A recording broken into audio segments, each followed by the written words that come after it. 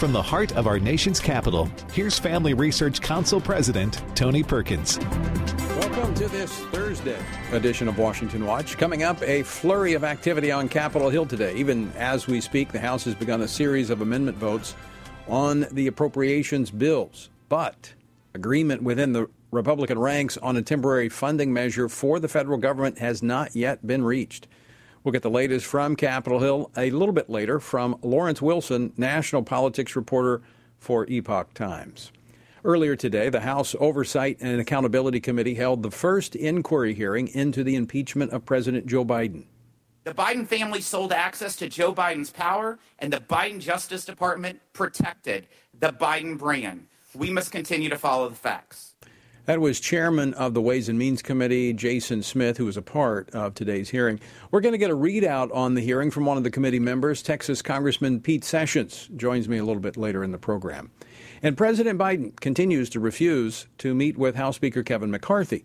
Not only does he not want to discuss government spending cuts, but he doesn't want to talk about changes in border policy to address the uncontrollable surge at the southern border, which, by the way, Democrats say doesn't exist.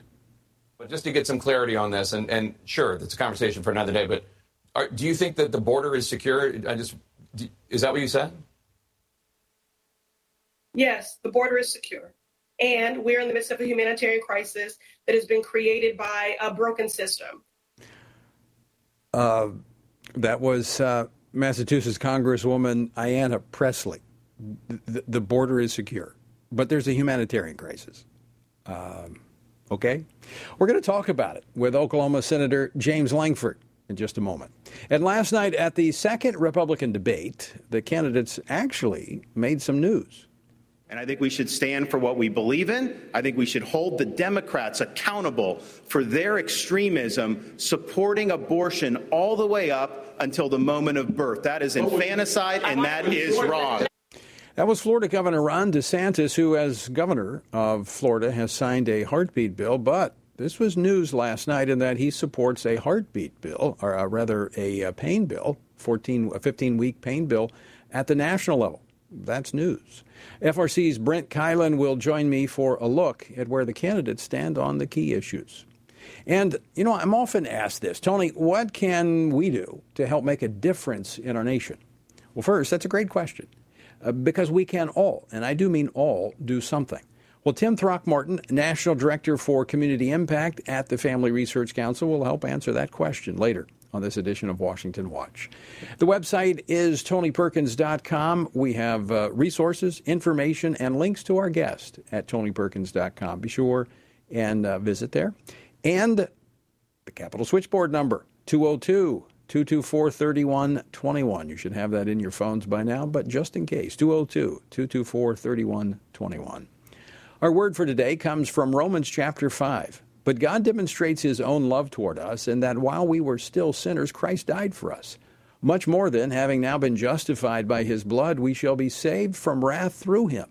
For if when we were enemies, we were reconciled to God through the death of his Son, much more having been reconciled, we shall be saved by his life. And not only that, but we also rejoice in God through our Lord Jesus Christ, through whom we have now received the reconciliation.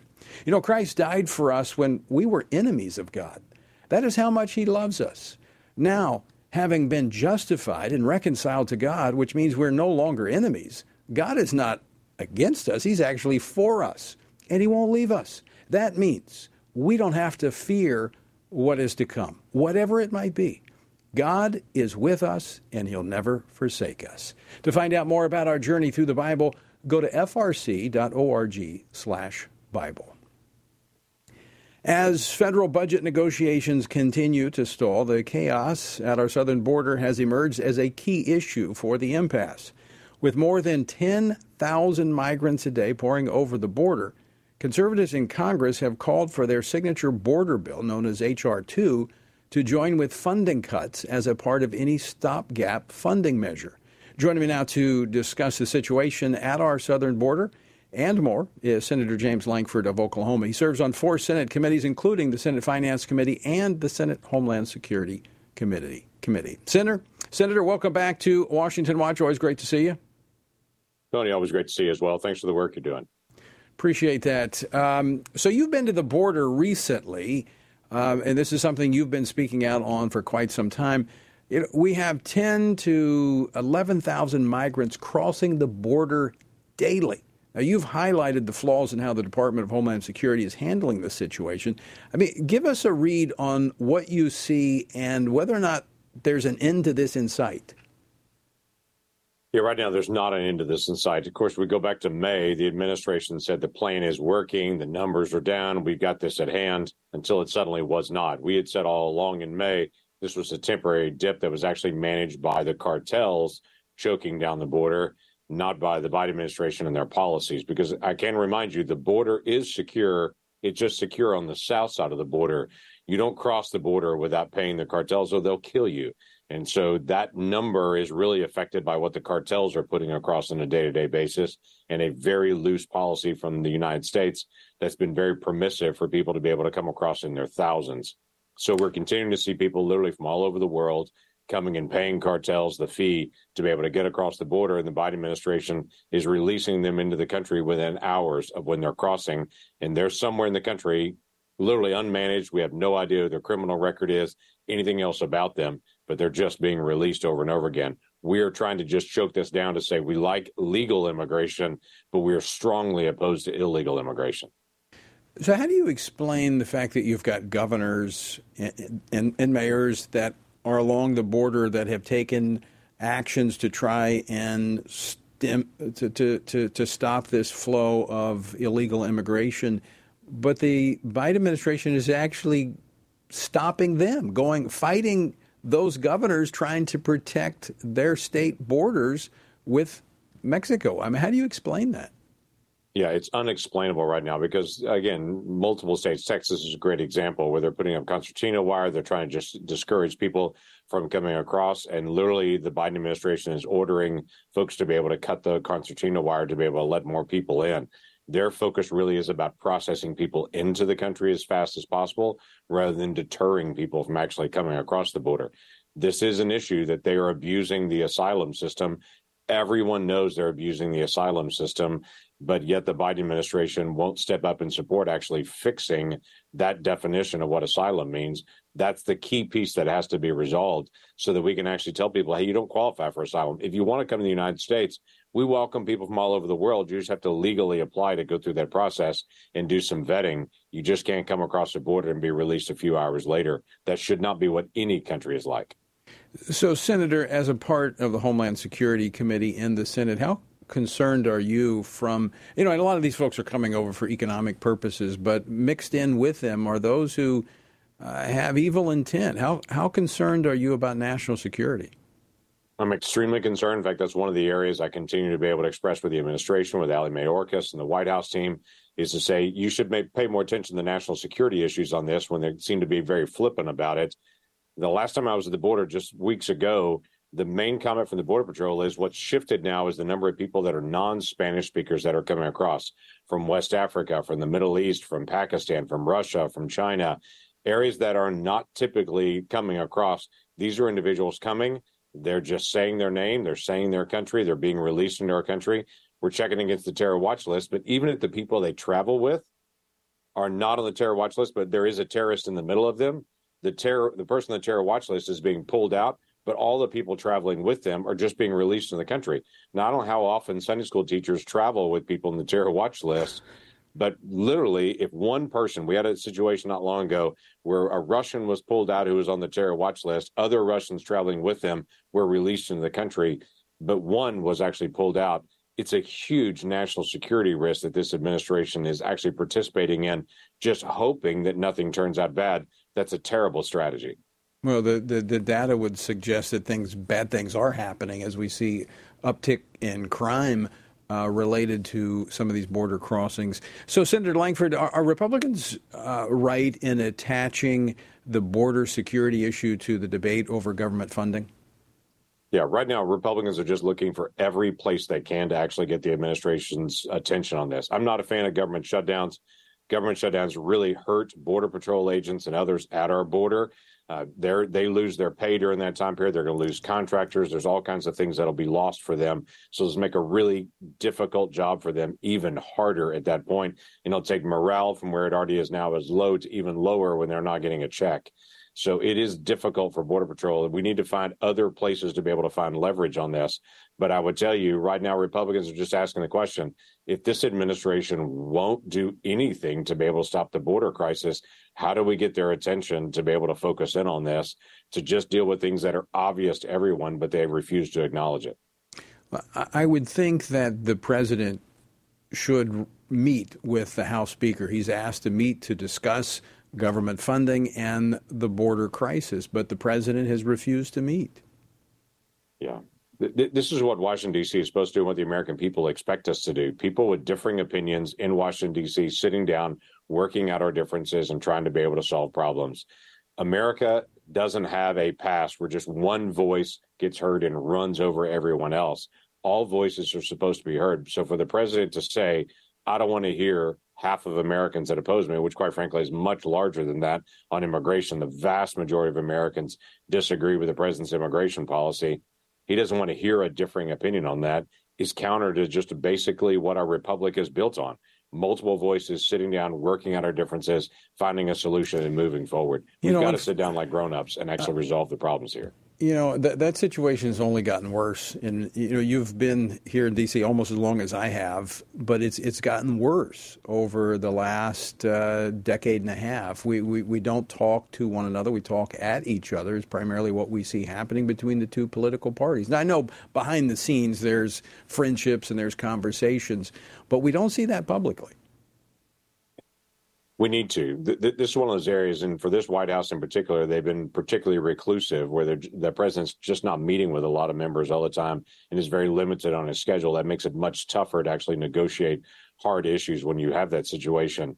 But for every White House and the House and the Senate, those leaders should be able to sit down on a regular basis to be able to talk, to be able to visit. It's the same thing, and there are people that agree or disagree with Chuck Schumer and with Mitch McConnell, but we should agree that two of them should be sitting down and talking often. You should have the same thing in the House of Representatives with the Speaker and with the Minority Leader to be able to sit down and to be able to talk through all the different issues. Right. That should be typical for us to be able to talk this out, because that's the nature of our republic, to be able to work things out.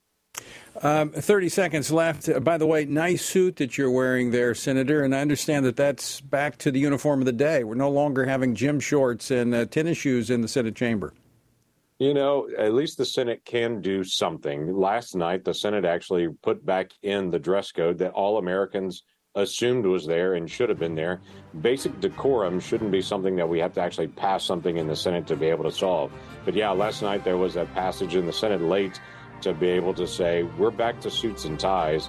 Shorts and hoodies should not be appropriate in the United States Senate. We are the United States of America. We should be setting the example for the world and actually not only do things respectful, but actually appear to be respectful to each other in the way that we dress. Why don't we set a standard? That'd be a new thing for the Senate. Well, and there was agreement on that, so maybe we're making progress. Senator James Lankford, always great to see you. Thanks so much for joining us. Good to see you as well. All right, Senator Lankford of Oklahoma. Yeah. So I don't know what's happening with Senator Fetterman. I mean, he's going to have to wear a suit. Wow. All right, don't go away. Next, Congressman Pete Sessions joins us to talk about the inquiry into impeachment. That's next. Today, more than ever, men need a reminder of what biblical manhood looks like and to understand God's good design for them, to serve as provider, instructor, battle buddy, defender, and chaplain. They need a battle plan to truly live out their role. Family Research Council's Lieutenant General Jerry Boykin and Dr. Keenan Kierton's book, Strong and Courageous, a sequel to Man, offers this battle plan so that men can pursue their God-given responsibility in a culture quickly turning away from God's design. The authors unpack the Old Testament book of Joshua as the focus of their study, asking readers to look to his leadership to help consider and apply the key principles of biblical manhood. It's time for men to accept their role in the family and community and truly embrace their God-given purpose. To order your copy of Strong and Courageous, A Call to Biblical Manhood, go to frc.org/strong and courageous. Again, that's frc.org/strong and courageous. Christians must be sure to faithfully think about the issues that have taken our culture and many of our churches by storm from a biblical perspective. Family Research Council's David Clausen, along with co-authors Denny Burke and Colin Smothers, released a new book, Male and Female, He Created Them, a study on gender, sexuality, and marriage to help Christians better grasp the Bible's teaching about these issues. This study presents a biblical view of homosexuality, transgenderism, and marriage. With this new resource, readers will be given guidance on specific questions related to preferred pronouns, identity, intersex conditions, and other matters that our churches must be discipling their members to respond to with love and biblical conviction. As part of the study, readers have access to supplemental videos by Dr. Albert Mohler, Dr. Heath Lambert, Reverend H.B. Charles, Dr. Christopher Yuan, Dr. Rosaria Butterfield, and others that expand and elaborate the themes of each chapter. To purchase a copy, go to hecreatedthem.org. Today we find that global persecutions of Christians is growing more menacing every year. Family Research Council's Leila Gilbert, Ariel Del Turco, and Lieutenant General Jerry Boykin's book, Heroic Faith, shares personal stories from those who have endured religious persecution and gives a close look at the dire situations Christians often face due to dangerous and sometimes deadly opposition to their faith. The book's true stories of persistence and faithfulness amidst crisis offer inspiration and hope. Heroic Faith also provides insights into the ideologies driving the hostility and persecution, what steps the U.S. government might take to help, and how readers can best respond to the struggles of the faithful. It is critical for us to learn from our brothers and sisters who are suffering deeply and to do whatever we can to help. You can get your copy of Heroic Faith wherever books are sold or by going to frc.org/heroicfaith. Again, that's frc.org/heroicfaith.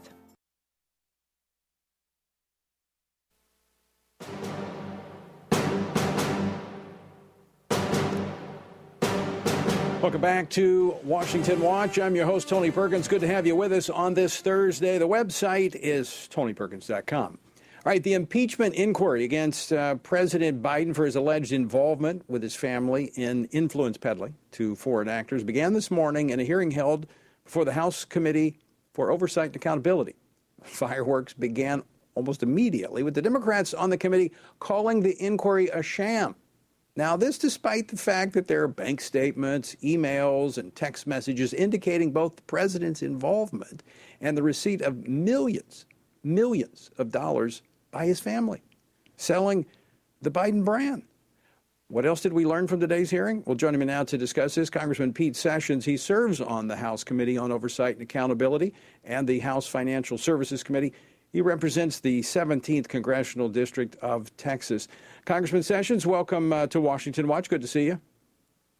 Tony, thank you very much. Your listeners are going to be very eager to hear not only the report from today, but how we believe it's important to hold the line on criminal behavior in the White House. Well, Congressman, let's start right there. This was the first inquiry hearing. Your reaction to today's opening round, what was uncovered or what took place?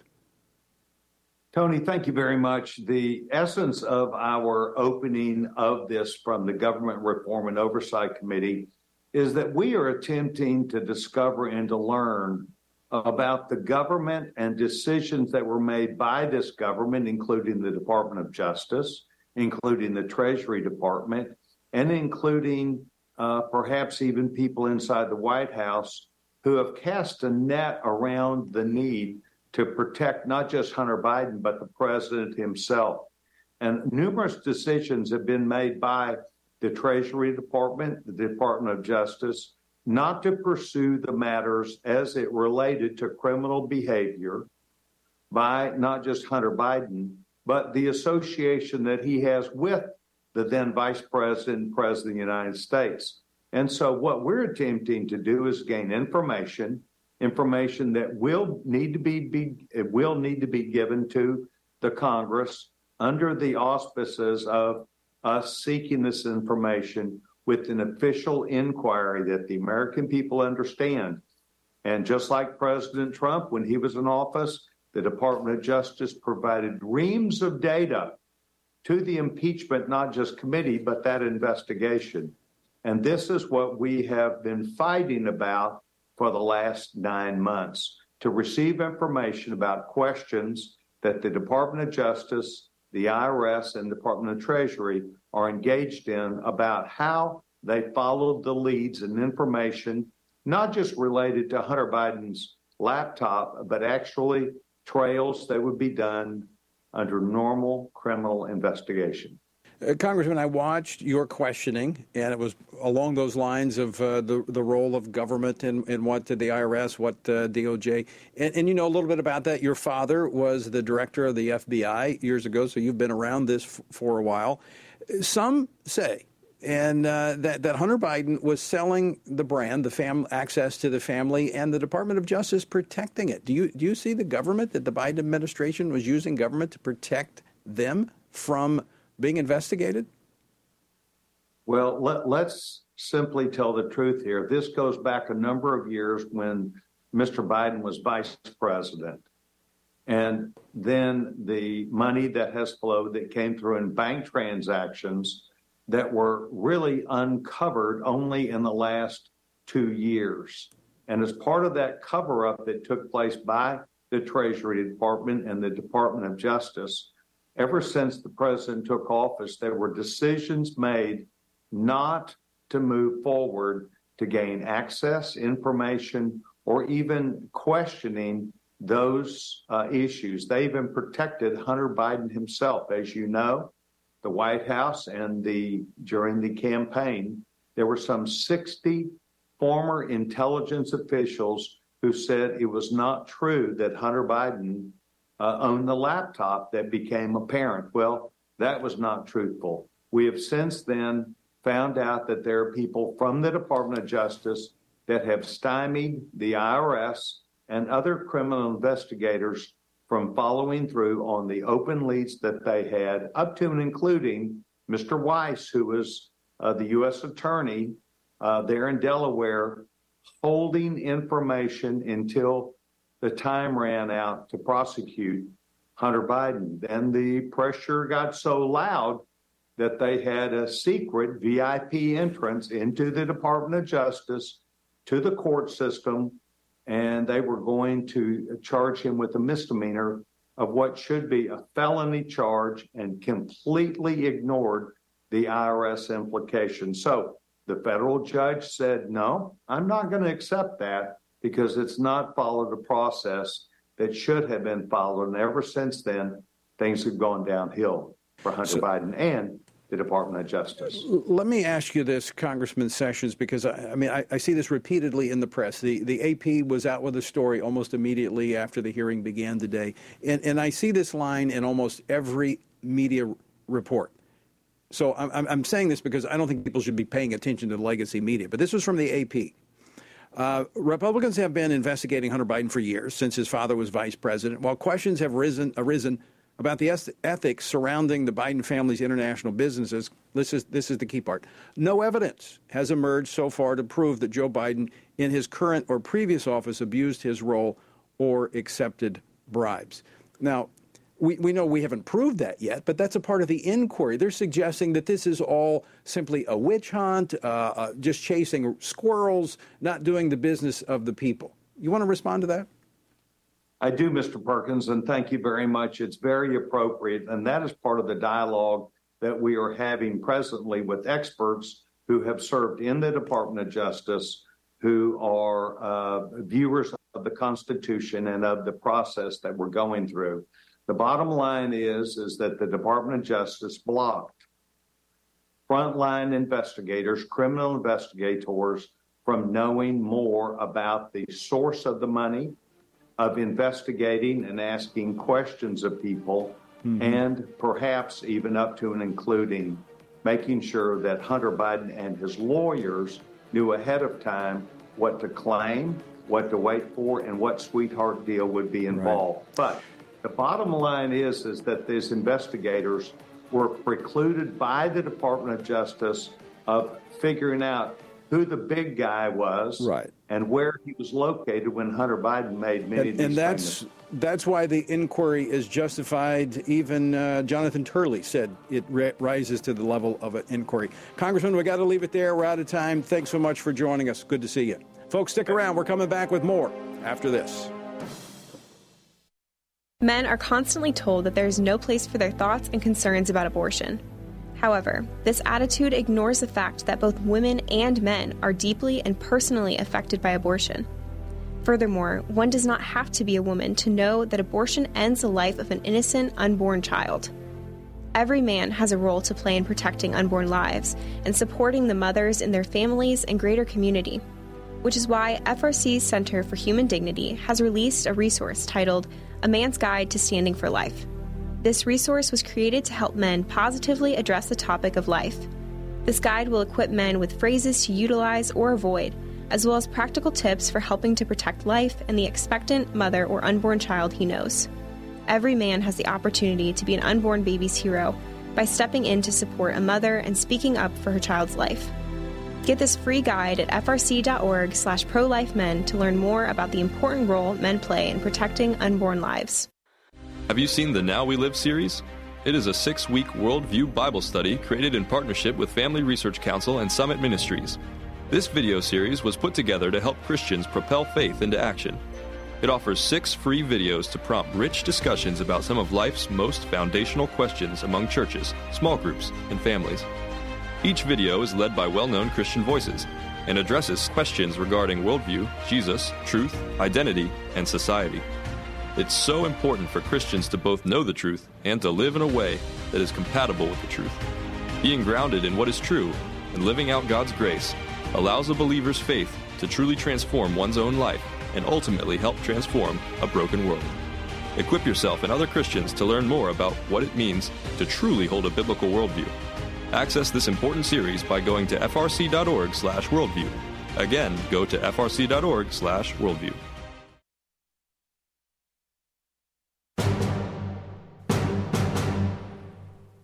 The website, TonyPerkins.com. Be sure and check it out. Lots of information there for you and contact for all of our guests.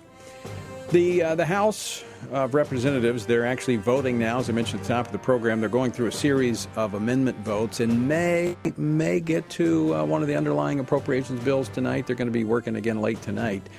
But behind the scenes, the House leadership continues to try and pull together agreement among Republicans for a temporary funding bill. But so far, not coming together for them. Joining me now with an update from Capitol Hill is Epoch Times national politics reporter Lawrence Wilson. Lawrence, welcome back to Washington Watch. Thank you. Great to be here. So I know you've been tracking this all week. Everybody's kind of waiting to see if we get something before Saturday night. What's the latest you're hearing? Well, it's a lot of incremental, slow progress today on Capitol Hill. You know, the Republicans in the House are putting forward these several appropriations bills. Speaker McCarthy seems to want to do that before bringing a continuing funding resolution. I think the idea is to gain some momentum so that if he can show progress there, show the fiscal hardliners in his caucus that he's actually using the process. He's going to let them get their votes on the remaining bills. Maybe then he'll have an easier time getting that continuing resolution passed. That kind of hit a snag today as one of the bills, the Agriculture or Department of Agriculture bill. Now that includes the FDA funding for both of those agencies. That includes a provision that would ban the mail order sale of mifepristone, which is an abortion-inducing drug.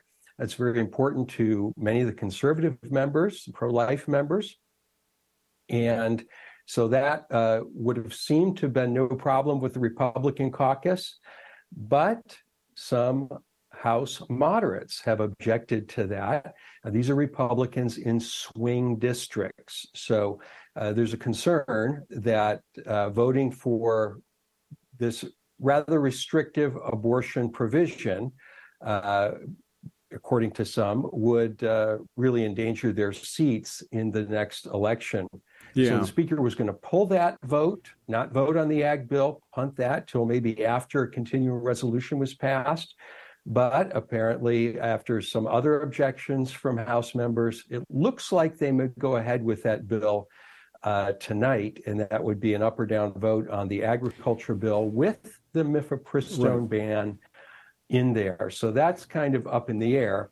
Yeah, I don't think Speaker McCarthy. That's a big issue, as you pointed out, for pro-lifers. I mean, I actually spoke with the speaker about that over the weekend, and in fact talked to some leadership today. Was in the original bill, still there, but there's some other problems with the ag bill for some of the conservatives. But you're right, there's a handful of moderates, not very many, but it doesn't take many at this point to derail one of the bills. Of course, I think you're absolutely right. They're trying to get a little momentum and buy some time because there's still about 10 holdouts on a continuing resolution based on my conversations. So I think the speaker is trying to get as much time as he can to show momentum, show progress, but also hopeful and prayerful, I think, that some of the holdouts will come over. Yeah, and one of our reporters was able to talk with Representative Dusty Johnson, a Republican of South Dakota, yesterday, he's the chairman, as you know, of the House Main Street Caucus, and he's been involved in these negotiations with the more conservative members, the fiscally conservative group. And that was very much his thinking. If we're building some momentum, this may give us a little bit more trust with the members who are holding out, that we can bring them on board and actually get this continuing resolution passed this week. And of course, the deadline is at midnight on Saturday night.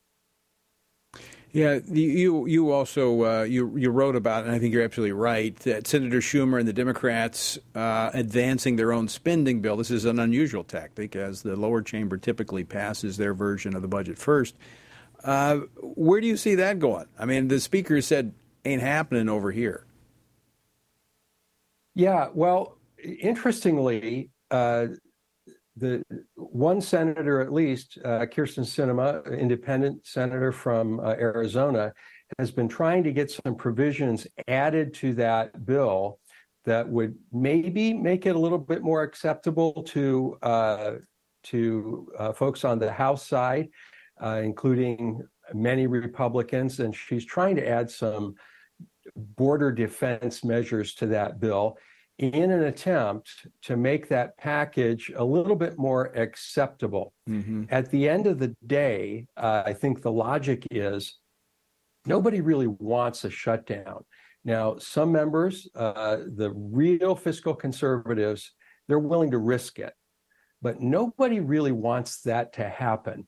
That's when the soldiers, sailors, and Marines start going without pay and other things like that. This is not a political winner. So they're hoping that by adding a border security provision, that maybe that will just bring them on board and say, look, for 6 weeks, we'll have to bite the bullet and let's get this appropriations deal done in that time. Of course, that helps her, too. She's in cycle, and Arizona is one of the states that's being overrun. Lawrence, I want to thank you for joining us. Appreciate your insights as we all track what's happening there on Capitol Hill. My pleasure, Tony. Thank you. All right. And by the way, folks, Epoch Times is a great resource for you on news and information. All right, don't go away. After the break, 7 Republican hopefuls squared off in the second GOP presidential debate. And there was one less this time. But we're going to talk about what they had to say. Don't go away. More after this.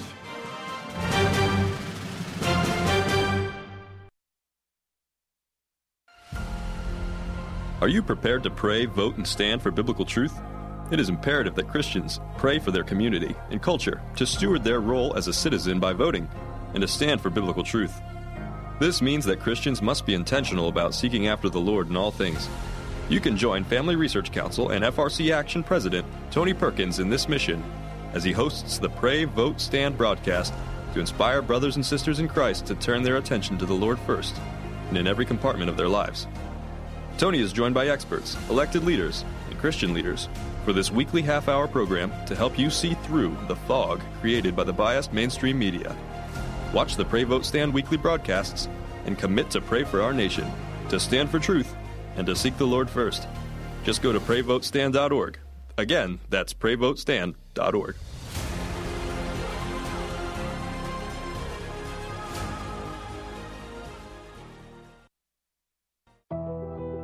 Tech censorship is on the rise. Big tech companies are attempting to cancel conservatives and Christians, which is why here at Family Research Council, we've decided to be proactive so that big tech cannot silence us completely. FRC has a text subscription platform to be sure we can continue to keep you in the loop. That way, you can still find updates on faith, family, and freedom. You can get FRC's content straight to your phone. Just sign up for our text alerts by texting STAND to 67742. Again, you simply text STAND to 67742, and FRC will send you special alerts on the issues that matter to you. By subscribing, you'll also be one of the first to know about our upcoming events and programs. All of this info is yours with just a simple text. You'll have access to content that will help you continue to stand for faith, family, and freedom, and you'll know about opportunities to connect with like-minded community. Just text STAND to 67742 and be the most informed person you know. Finding a quality news source today in this media-saturated world can be incredibly difficult. It is important to stay informed on what is going on in the world, but you need a news source you can trust. That is why Family Research Council created the Washington Stand, an online news platform with a mission to provide readers with free, factual news stories and commentaries, all from a biblical worldview. Based in Washington, D.C., our reporters provide reliable information on the most crucial issues of the day, ranging from breaking news on the hottest Supreme Court decisions to details on the latest public education stories, updates to domestic and international religious liberty cases, and more. We want you and your family to stay informed on what is happening in the world that affects faith, family, and freedom. Be encouraged, be in the know, and stand firm in truth by visiting WashingtonStand.com today. That's WashingtonStand.com.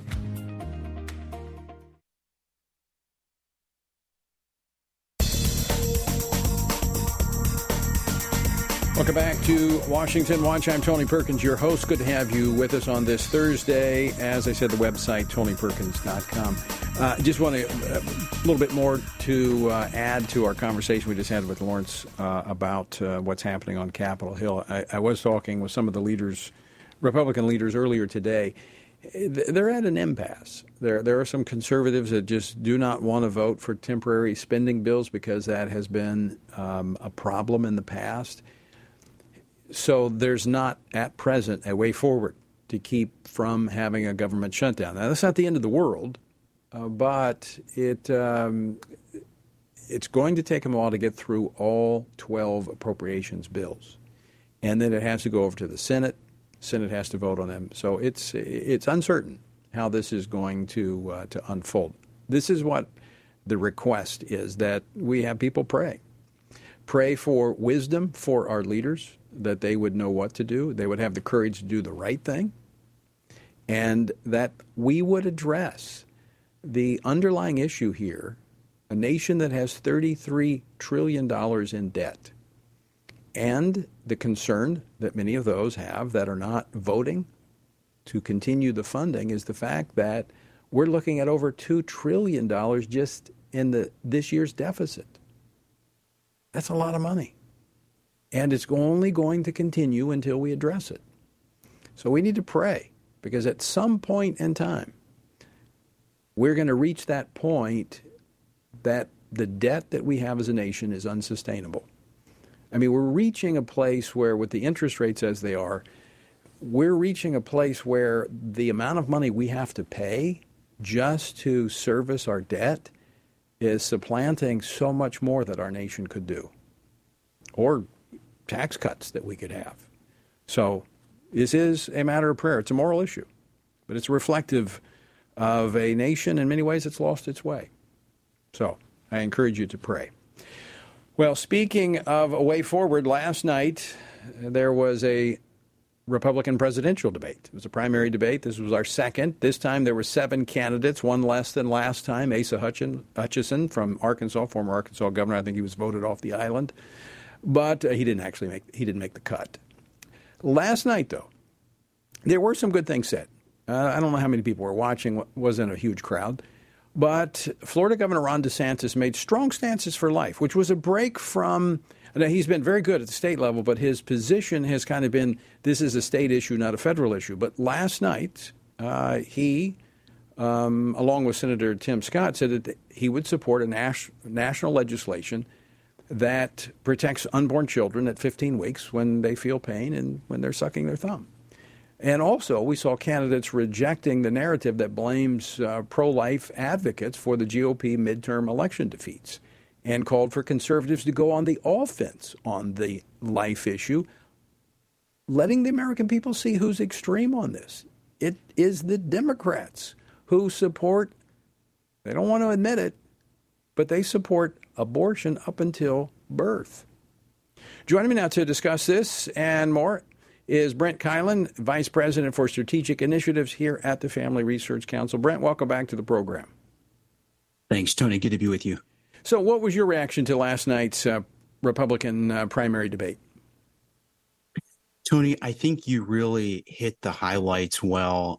There was some discussion on the life issue. We saw a little bit of that in the first Republican debate, and we got a little bit more of that in the second one last night. And the candidates who really were able to speak or had the most time to speak to it were Governor DeSantis and also Chris Christie. And DeSantis' remarks were very strong on this. As you mentioned, he said he doesn't buy into this narrative that the pro-life community should be blamed for the GOP's underperformance in 2022 in those midterms. But then what he did is he pivoted and he really went on the offense, and he talked about the extreme position of the other side. Tony, I know this is something you've talked about, we've talked about on your program, but this is something we did not see a lot of candidates do last year, which we really should have. They tried to avoid it. They stayed silent, and it really allowed the other side to shape the whole narrative. And he talked about the fact the mainstream Democrat position is abortion up until the moment of birth, and he called that infanticide, and he called that wrong. And then, as you mentioned, also kind of the big development there is he had a little exchange there with Tim Scott, who Senator Scott has been a supporter of that 15-week bill for a while, and he said he too would support that at the federal level, which was kind of a big breakthrough there on the debate stage last night. Now, also, former Vice President Mike Pence has been on the record supporting that measure as well. That's right. And so support for that really does seem to be growing. You have Vice President Pence, who has been clear on that from day one, since he announced for the presidency. You have Senator Scott, who said he would support it shortly after he announced he was going to run. Now you have Governor DeSantis also joining that group. So there's a lot of momentum there. You do have a couple candidates, even Chris Christie last night was saying he feels like this is a states' rights issue still, but the candidates saying that, many of them really aren't doing that well in the polls right now. Now, again, I need to make this very clear for our viewers and listeners that when we talk about this pain bill, this 15-week bill at the national level, that does not supplant what states have done, whether it be like Oklahoma at conception or Kentucky or Ohio or almost 20 states that have greater restrictions like heartbeat, like Florida. So that does not supplant it. It just says at the national level, you either have to be stronger than that or that will be the threshold. Unlike the Democrats that have the Women's Health Protection Act that they've introduced, which what the vice president says this will codify Roe. What it actually does is eliminate all pro-life laws at the state level. So it is a uniform abortion till birth policy for the entire nation. That's what's being pushed by the Democratic Party. Tony, that's exactly right. We see some in the GOP pushing for this to be a states issue, leave it to the states. Nobody on the Democrat side is pushing for that as the alternative. Just like you said, their alternative really is abortion up till the moment of birth at taxpayer expense. And Governor DeSantis called this out last night. He used the word infanticide. I know that sounds kind of extreme to be using that, but we have legislation on that as well. There was federal legislation that would protect unborn babies after they survive a failed abortion. Right. Democrats stopped that at the federal level, and so that really is the contrast. And that's where the media is being disingenuous, if not just flat out lying, because they won't hold the Democratic Party to that, but that is their position. There it is. If a child survives an abortion, The Democratic Party does not want to give that baby medical help and aid. So they want that baby to die. That is infanticide. Brent, before we run out of time, there is the early voting is already underway in a couple of states because, most states next year's election, but we've got states like Virginia, my home state of Louisiana. They have elections coming up, and we've got resources available for them via the iVoter Guide. Tell us about it. We do, Tony. We have several resources for you. I would encourage people to visit our website at frsection.org. The key resource there is that voter guide, and these cover, it depends on the state exactly how far down the ballot it will go, but in states like Virginia and Louisiana, these are covering the statewide races. These are covering the state Senate races, the state House races, some school board races, things like that. So you can find that there. Also, depending on when your voter registration deadlines are in your state, there's voter registration information there you can use or you can circulate to those at your church or your community. And some other resources are party platform comparisons are there as well to use, educate people where the parties are at on the major issues, and some other resources like that. All right. Brent Keilen, always great to see you. Thanks so much for stopping by today. Thanks, Tony. Appreciate it. All right. So if you live in Virginia, you have early voting already taking place. That actually started October the 16th. And runs for some time. And the iVoter Guide is available for you. Just go to frcaction.org. And the iVoter Guide is very user-friendly. Your address, and it will actually create for you a ballot. And it rates the candidates as to whether or not they're liberal, moderate, or conservative with supporting information. Louisiana, if you happen to be a fellow Louisianian, our early voting starts on actually this Saturday. September the 30th.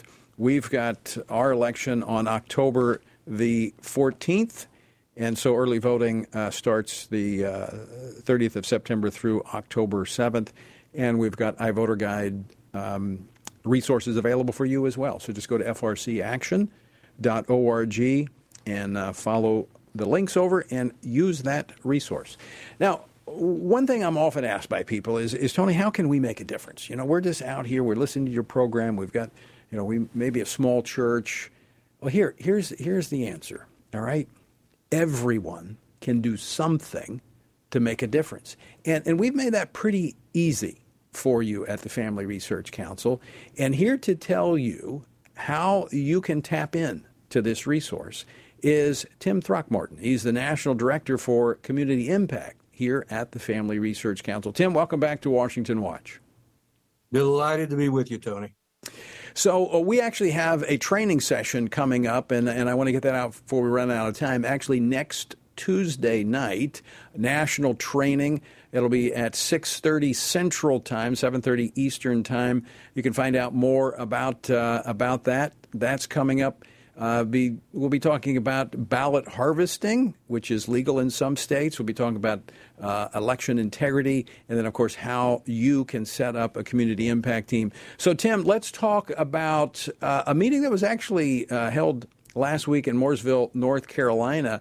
Small church wanting to make a difference. Community impact team made a difference. Talk about it.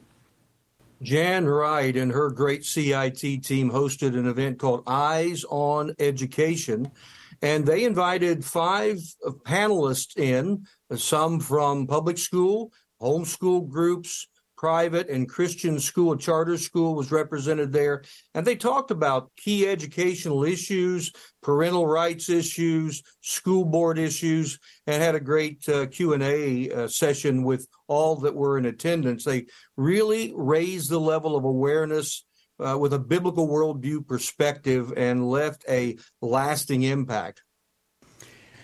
And this is just one way right there in your community you can make a difference. And we have about 8,000 of these community impact teams in churches all across the nation. How easy is it for someone in a church to start up one of these community impact teams that can impact education, their city council, right there where they live?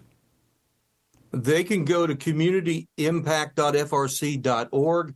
through that site. They can get a hold of me. I will walk them through how to get one started. We've got a great manual with all the bones. We can put the meat on the bones, if you will, to help them bring information, equipping, alerting, and mobilization to their congregations. And it's unique how God's using these CIT teams around the countries in different ways. They're not all the same. They're unique to their community and their state and their region. But as they pray and seek what God wants them to do, God opens the doors, and it's exciting to watch what's happening. And so that's just a matter. These things are very pliable. And as you said, they can be adapted to that local community so that they are able to make a difference right where they are. And this is something that you can walk them through this. It's not very difficult. It's actually quite easy to do. So it's a turnkey operation through the Community Impact Team. So talk a little bit about next Tuesday night's training session. What will be included in that and how people can find out more? Well, we would love to have folks dial in and be a part of this live from wherever they are in America. If they're in Louisiana, they can join us there on site. And we'll talk through how they can start the team, how they can build the team. And it's very simple to do, as you said, Tony. We'll give them all the tools to do that. And when it comes to bringing information, we are a great source of trusted information for churches and pastors around the country. When it comes to equipping, we can help provide some tools to help them bring their church members and their congregation into a level of awareness about the issues. And then there's the alerting, letting them know about the issues. We'll talk to them about how they can get connected with us so they can get the alerts.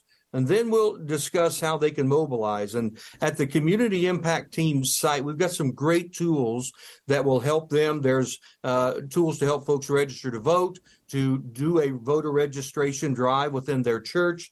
There is, I think Brent mentioned this earlier, the party platform comparison, which is a great tool, along with the do's and don'ts, what churches can and cannot do. And so we'll give them all the tools to help get them started. I'll be available along the way to help them. But at the event next week, we're going to lay out the simple way that churches can make a lasting impact in their community, their congregation, in their state, and in America. All right. Well, Tim Throckmorton, I look forward to seeing you in Baton Rouge, which will be the site of next week's event. Thanks so much for joining us. See you then, sir. All right. And folks, if you're in the area, you can come. It's in person. You can come to our Faith and Family Chapel at the Family Research Council location in Baton Rouge. All right, here's how you can sign up, acm.frc.org/CIT. I know it's complicated, or just go to tonyperkins.com and find out more about how you can be a part of next week's Community Impact Training. All right, until next time, I leave you once again with the encouraging words of the Apostle Paul, found in Ephesians 6, where he says, when you've done everything you can do, when you've prayed, when you've prepared, and when you've taken your stand, by all means, keep standing.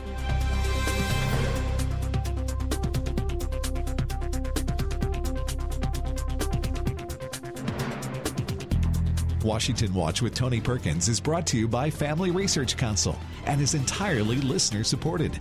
Portions of the show discussing candidates are brought to you by Family Research Council Action. For more information on anything you've heard today, or to find out how you can partner with us in our ongoing efforts to promote faith, family, and freedom, visit tonyperkins.com. Also, to leave a comment about Washington Watch, call our watch line at 1-866-372-7234. That's 1-866-372-7234.